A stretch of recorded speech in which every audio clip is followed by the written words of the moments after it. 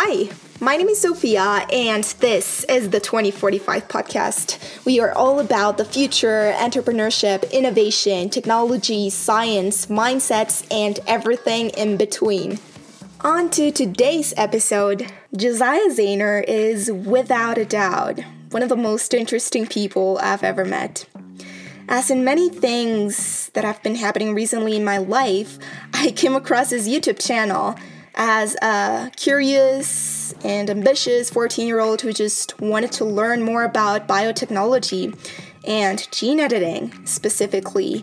So I never thought that I would end up being way more interested in science because he was breaking the stereotype of scientists being people with a lab coat, holding a tube with a green substance on their hands and working at a prestigious institution, doing things that nobody can understand.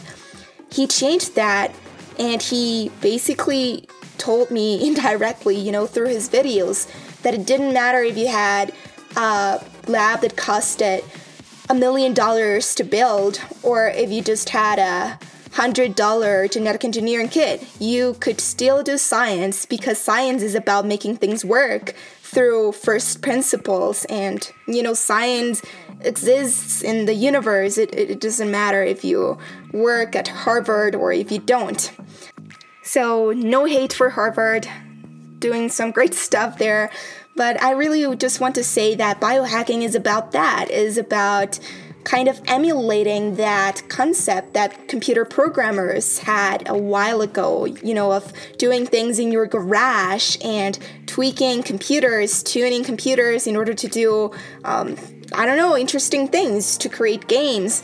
That's what's happening in biology right now, and few people are noticing. So I really just want to spread this idea. I want people to know about this, not only scientists, but curious people who may just be like, biohacking sounds like an interesting word. So this is the episode to know more about it. Josiah is the person to ask. And so, talking about questions, I'll be asking as much interesting questions as I can about being a biohacker. Josiah's projects, which include gut microbiome science, the creation of a COVID-19 vaccine, cellular agriculture, gene editing, and even some projects involving machine learning as well. All of this done at his home, which is not very different from any other house that you can imagine. Lastly, before we start, I also want to mention that being a biohacker these days is not as common as being a computer programmer, right? So in the next episode of this interview, in the second part of this episode, we'll be going through some mental models that Josiah uses in order to do things differently and to ultimately innovate.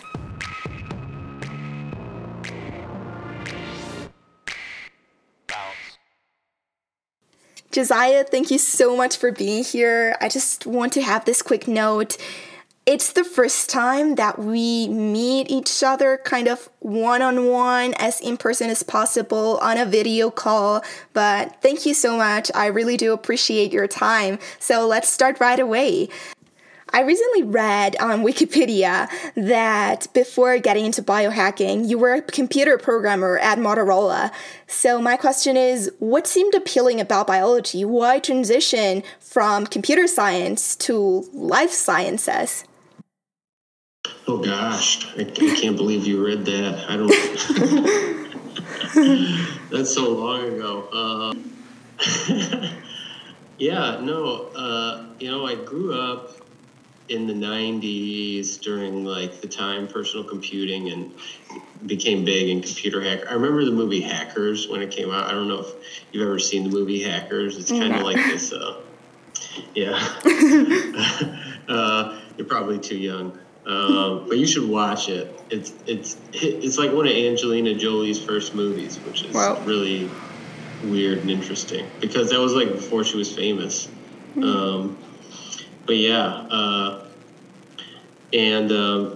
Computer hacking was this thing. It was mostly about getting people access to information and knowledge and technology and all this stuff. And it really worked, obviously. We wouldn't be able to do anything we could do today with technology if it wasn't for computer hackers, and independent computer programmers, kids like myself who taught themselves how to do this stuff and weren't working for big companies and made all their software free and open source and everything like that. So that really had a huge influence on the way I do stuff with science and biology, because like if you look nowadays, most companies, like most biology research is, we don't know what happens. You look at these big companies like Ginkgo Bioworks or places like that, and if they're actually making breakthroughs in genetic engineering and synthetic biology, like nobody gets to share in that stuff. And that's really super sad, because the reason computers are where they are today is because like even the big companies kind of shared in the knowledge and information that they gained, like the transistor. It's like, if the transistor wasn't freely licensed, it wasn't free. If it wasn't licensed as, liberally as it was, like we wouldn't be where we are today. And it's just like crazy that biology technology is all everybody it's funny because you listen to all these interviews with all these, biology is technology. And you're like, well, why are you like keeping it for yourself then? Why aren't you like making it accessible to people so they can build cool stuff? I don't know. And is that probably the reason why you started the Odin, to try to democratize biology and try to make it seem more like technology, be more like technology actually? Well, what happened was I was trying to do experiments in my own home, and I was trying to buy stuff, and you could like buy pipettes from like Alibaba, and you could buy like ampicillin on eBay or something like that. And you could buy all this stuff from like all these different places and locations. But there was like no centralized location. It was really difficult to get started. This was a while ago. We're talking like, over 10 years ago. And finally I was just like, I scraped up a little bit of money, like $2,000 from a credit card. And I just bought some stuff and started selling it to people, because I was like, what people need is like a place they can go and just be like, hey, I need a pipette and pipette tips and some antibiotics and Petri plates, and I don't want to have to go to 5 different websites that sell to biohackers, because back then also like nobody would ship to biohackers. Today it's still pretty similar, but back then like nobody would ship to biohackers. So it's just kind of, I saw a need there, and I wanted to help fulfill that need of other people who wanted to do experiments in their homes. Interesting, but were there many biohackers apart from you in that time? No. I think the first year I probably sold $2,000 worth of stuff for the whole year. And like probably the most of that money was like one order, which was like, $800. So otherwise, but I would ship stuff when I worked at NASA. I would ship stuff on just like, weekends or something. There wasn't many people at all. But yeah, it's grown, right? So we've gone from like 2,000 to like, hundreds of thousands of dollars now we make a year and send to, it's kind of ridiculous. Like the amount of money we made in a month or back then we make in a day now. And it's just like, wow, it's crazy. Yeah, and I suppose that nowadays it's not only for biohackers, but also for people who want to become biohackers, and for people who are just curious about learning more about biotech. Yeah, it's just people who are interested in stuff, like I think is the cool thing is just like, you don't need like to be interested in computers to like own a computer or smartphone or something like that. Like you just use the technology, and that's what I hope biotechnology eventually becomes, where it's just like people are just familiar with it. It's part of their lives. And, I was doing some research on how the Odin started, and I found this article that you wrote. It was a really good one, by the way, about the time in which you traveled to an island, I don't know where, with Peter Thiel. And I believe that you mentioned that you wanted to get the Odin into Y Combinator, but for some reason, it didn't work maybe as you expected to. And so maybe tell us more about that experience. How was it like? And why do you think that people didn't want to invest in the Odin? Oh, gosh, getting investment for a company is crazy. Well, I think one of the big problems is people, for a company like the Odin, number one, I think the Odin is way ahead of its time still, even though we're a growing company that sells stuff to people, like way ahead of our time. We still need, 5, 10, 20 years before people realize what's actually going on. And starting the company and seeing the people, seeing people like you and other people who just start to get involved and interested and excited about this stuff. Seeing on social medias how people are excited, seeing all the media attention I get and all this stuff. I exist in this world that I see how big biohacking is growing and how fast it's growing, because I've been here since the beginning and I've experienced everything. I've seen everything, if it start from nothing and become so much more. And it's hard to, it's hard to bring somebody else into that world and help them understand the potential of what is going on. I mean, God, I don't know if I could curse on this podcast, can I? Yeah, sure. I always have to ask, just in case. No worries. But it's like, what the fuck? Like, oh my gosh. Even if the Odin wasn't going to make any money, like, it's literally the people who are doing this stuff, biohacking and stuff like that. This is going to be like, talked about and written about. And nobody ever can tell when they're living inside like a revolution, right? Like nobody, when the computing revolution was going on, was like, oh, I'm part of the computing revolution. No, like you don't realize it until after it's over. And then you're like, holy shit, like I can't believe that we were part of that. And I think the same thing is happening with the biology, biotech and, genetic engineering and all this stuff. And nobody realizes it.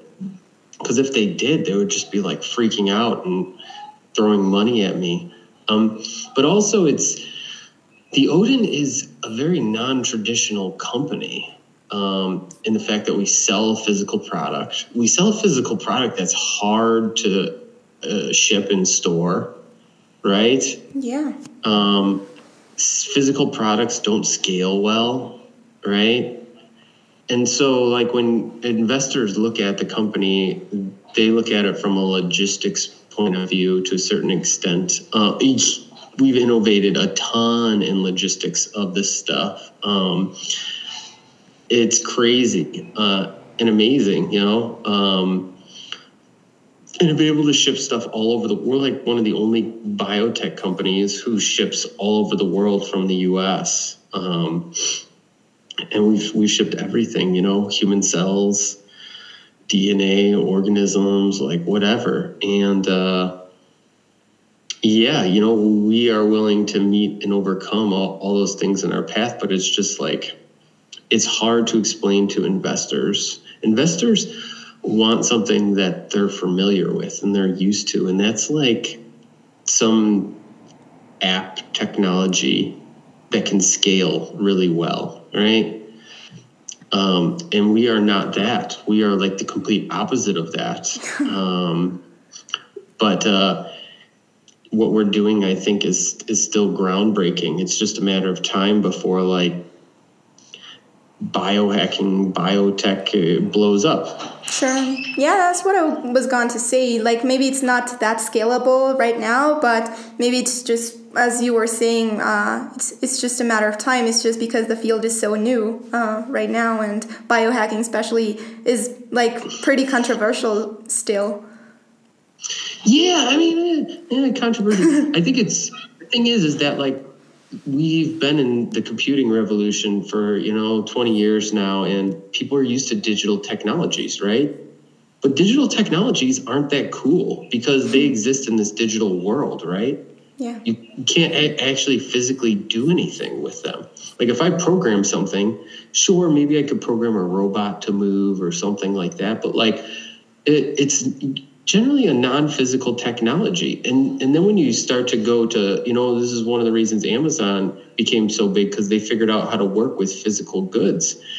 And once we, the world is going to be dominated by physical things. That's going to be our next century, is the century of physical, like how can I get a physical good from one part of the world to the other in a day? Inexpensive. Like right now, you can't do that. Like I can't ship something, to, the UK in a day. There's just no company that allows it or anything like that. But physical goods, at least, that I'm sure there's somebody who allows it. Don't get me wrong. But physical goods they're what they're our lives living, and so like these things are going to evolve. Like the logistics and technology to spread physical goods is evolving, and people just don't notice because they don't realize that 2-day shipping is taken for granted, and all the logistics behind it, right? Yeah. And but it's going to be there. It's going to scale, and we're going to figure out how to work with all this stuff. And what's going to happen? I like to think of, imagine when somebody makes a technology that's as cool as the iPhone that's biological, right? Like, let's say it's a dragon or something, right? Like, and everybody wants to buy this dragon for $1,000 or whatever it is, the price of an iPhone. So, like, how do you scale the manufacturing and distribution of a dragon, right? Like, you have to have a warehouse of people who are like, grow this dragon, take it from like egg to birthing to like feeding and like all this stuff. And it's such an interesting thing to think about, like the industrial scaling of biological technologies, and not just like fermentation. Everybody talks about fermentation, like whatever. I'm talking about like actual living biological things. Like, how do you scale that to make a billion? How do you make a billion dragons? A billion of any organism that's not like microorganism. Yeah. Very interesting, yeah.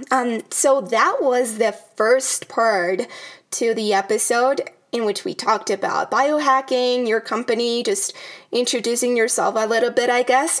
And now I'd like to go deeper into your projects, the coronavirus vaccine, the gut microbiome hack, as well as culturing chicken cells at home.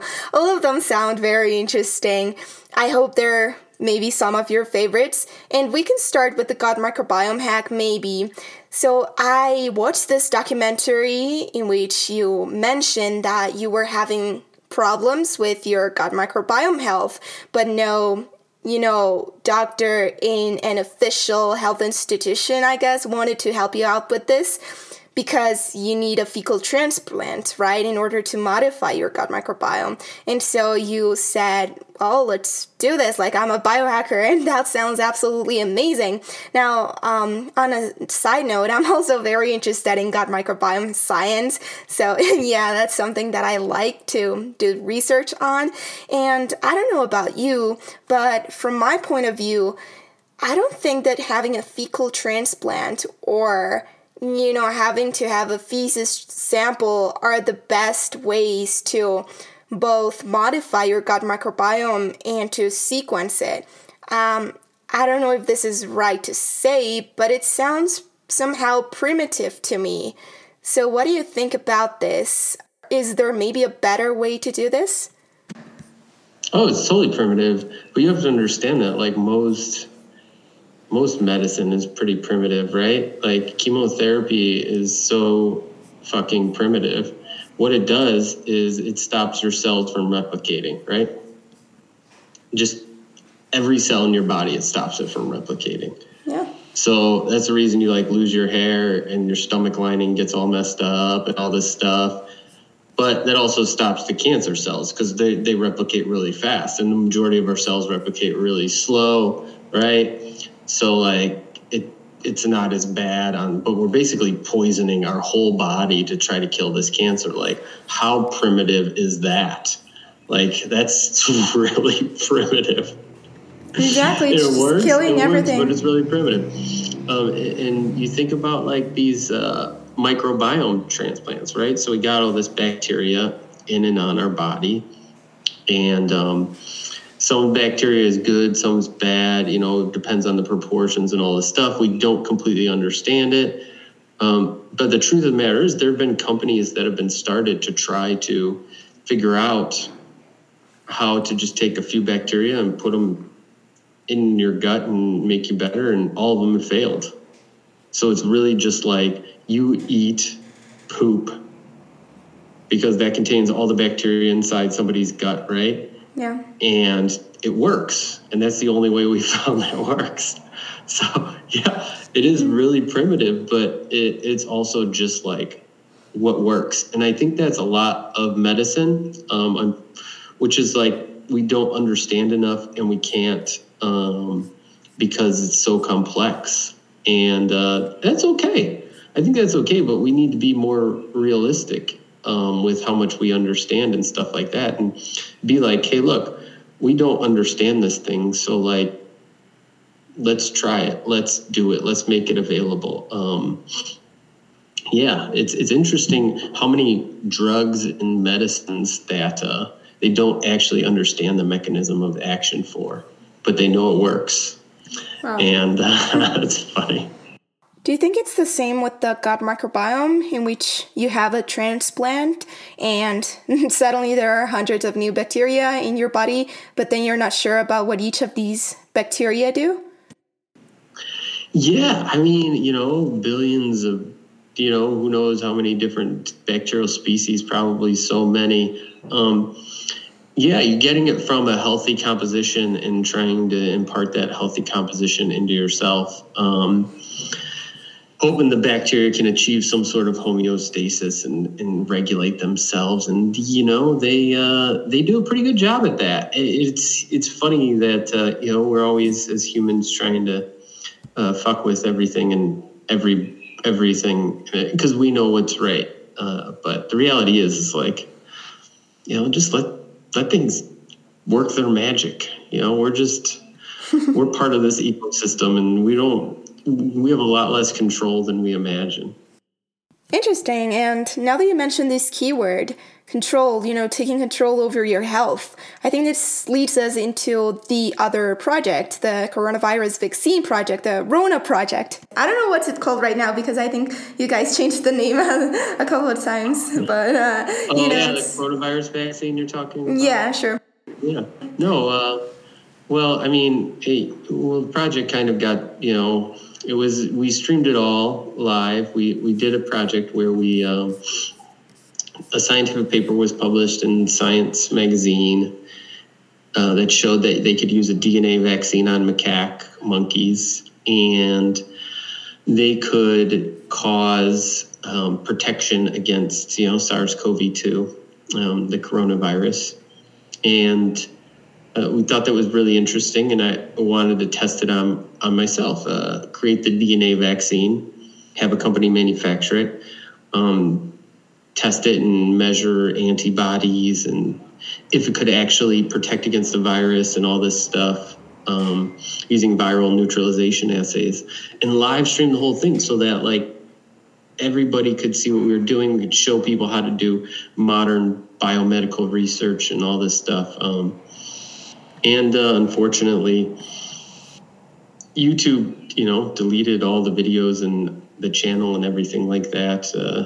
They said it went against their terms of service, which is really sad.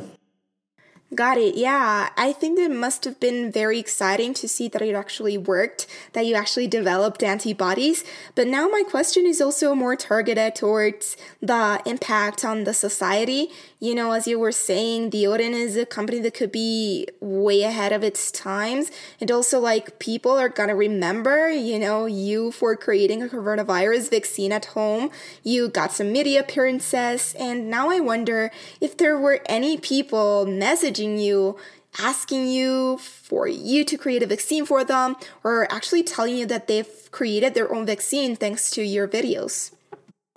I don't know of anybody specifically who's tried it. Like outside of me and David and Daria, you know, the biohacking CDC members.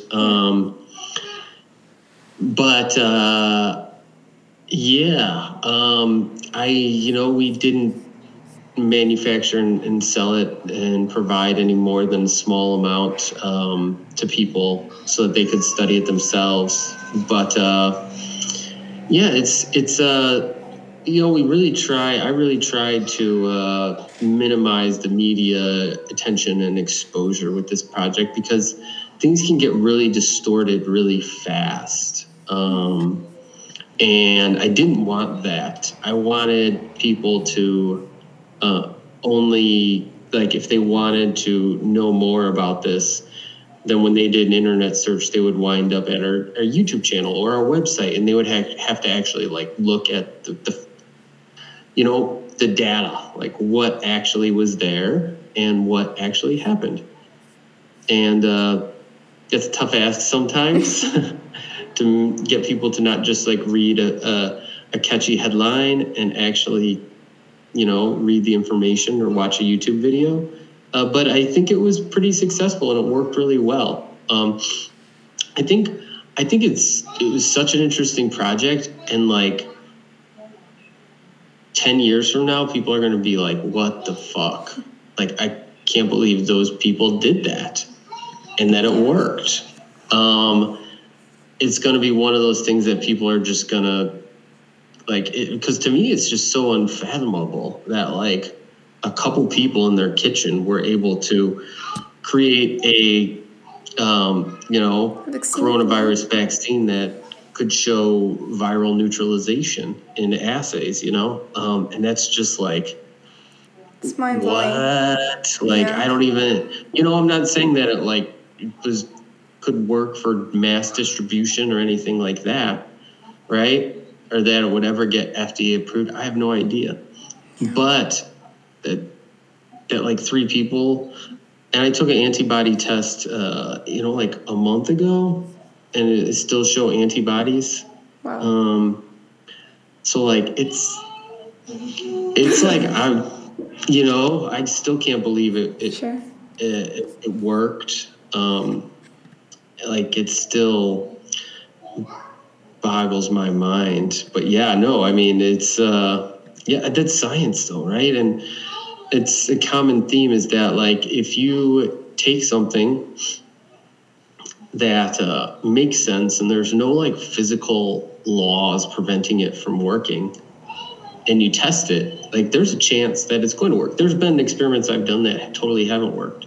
But like that's kind of what I do is I find like a project that makes sense, that's gonna, you got to be willing to do something that somebody else isn't, right? If you want to push the boundaries, you got to be willing to do something. It's whether it's a self-experiment or whether it's like doing something risky or operating outside the mainstream where people might think you're crazy. But like people don't make breakthroughs, like big breakthroughs, by doing stuff that everybody else is doing. They just... Right. Yeah, you gotta take the unconventional path. Yeah. Yeah.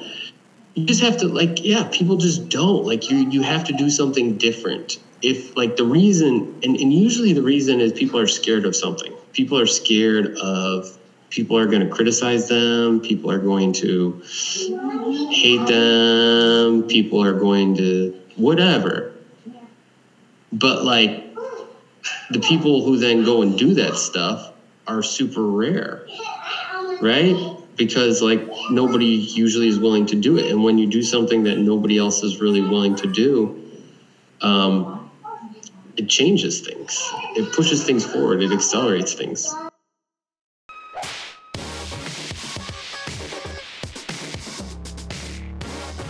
So that's it for the first episode with Josiah Zahner, a leader in biohacking who shared with us a little bit about his projects, which include a coronavirus vaccine made at home, a gut microbiome hack, and much more. If you want to listen to the next episode with him, don't forget to stay tuned and follow us at 2045 Podcast on Twitter and Instagram. We'll be going through mental models that he uses to disrupt in the field of biotechnology. We'll also be talking about cellular agriculture and much more.